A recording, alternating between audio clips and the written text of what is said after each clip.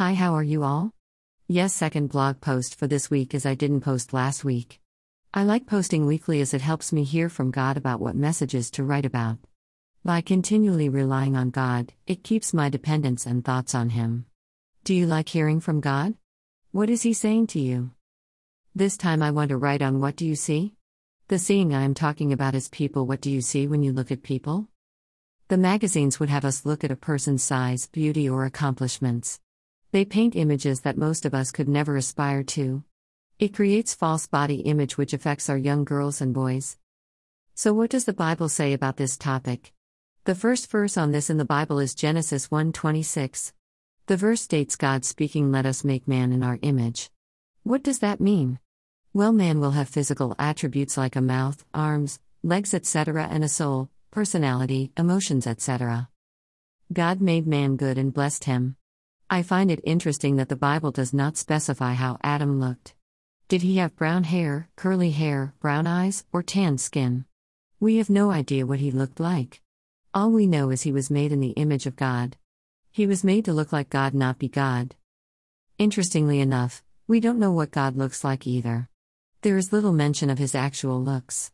When Jesus is mentioned in the Gospels, the story is similar.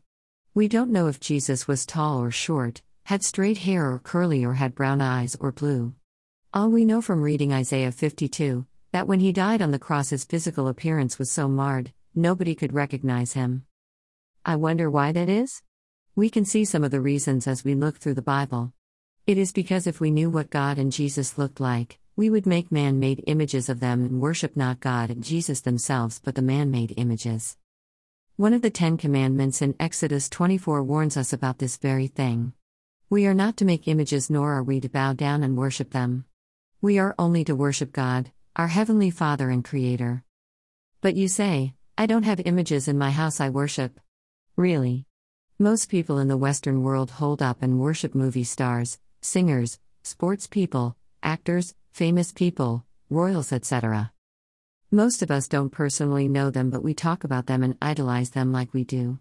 We are worshiping what they represent and not who they really are. God is the one to worship. He created all those idols, yes, even the famous people. He just gave them different gifting to some of us. They are only people who either have a Savior, Jesus, or need a Savior. That is also precisely why we don't know exactly how most of the Bible characters looked. We would turn them into idols and worship or emulate their appearance.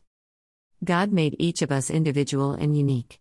Although we have different appearances, we have basically been created similar. So, what do you see?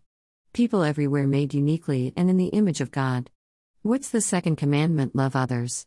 Let's see people through the eyes of God. Keep seeing correctly and keep living the life God intended for you. Bless you. Karen.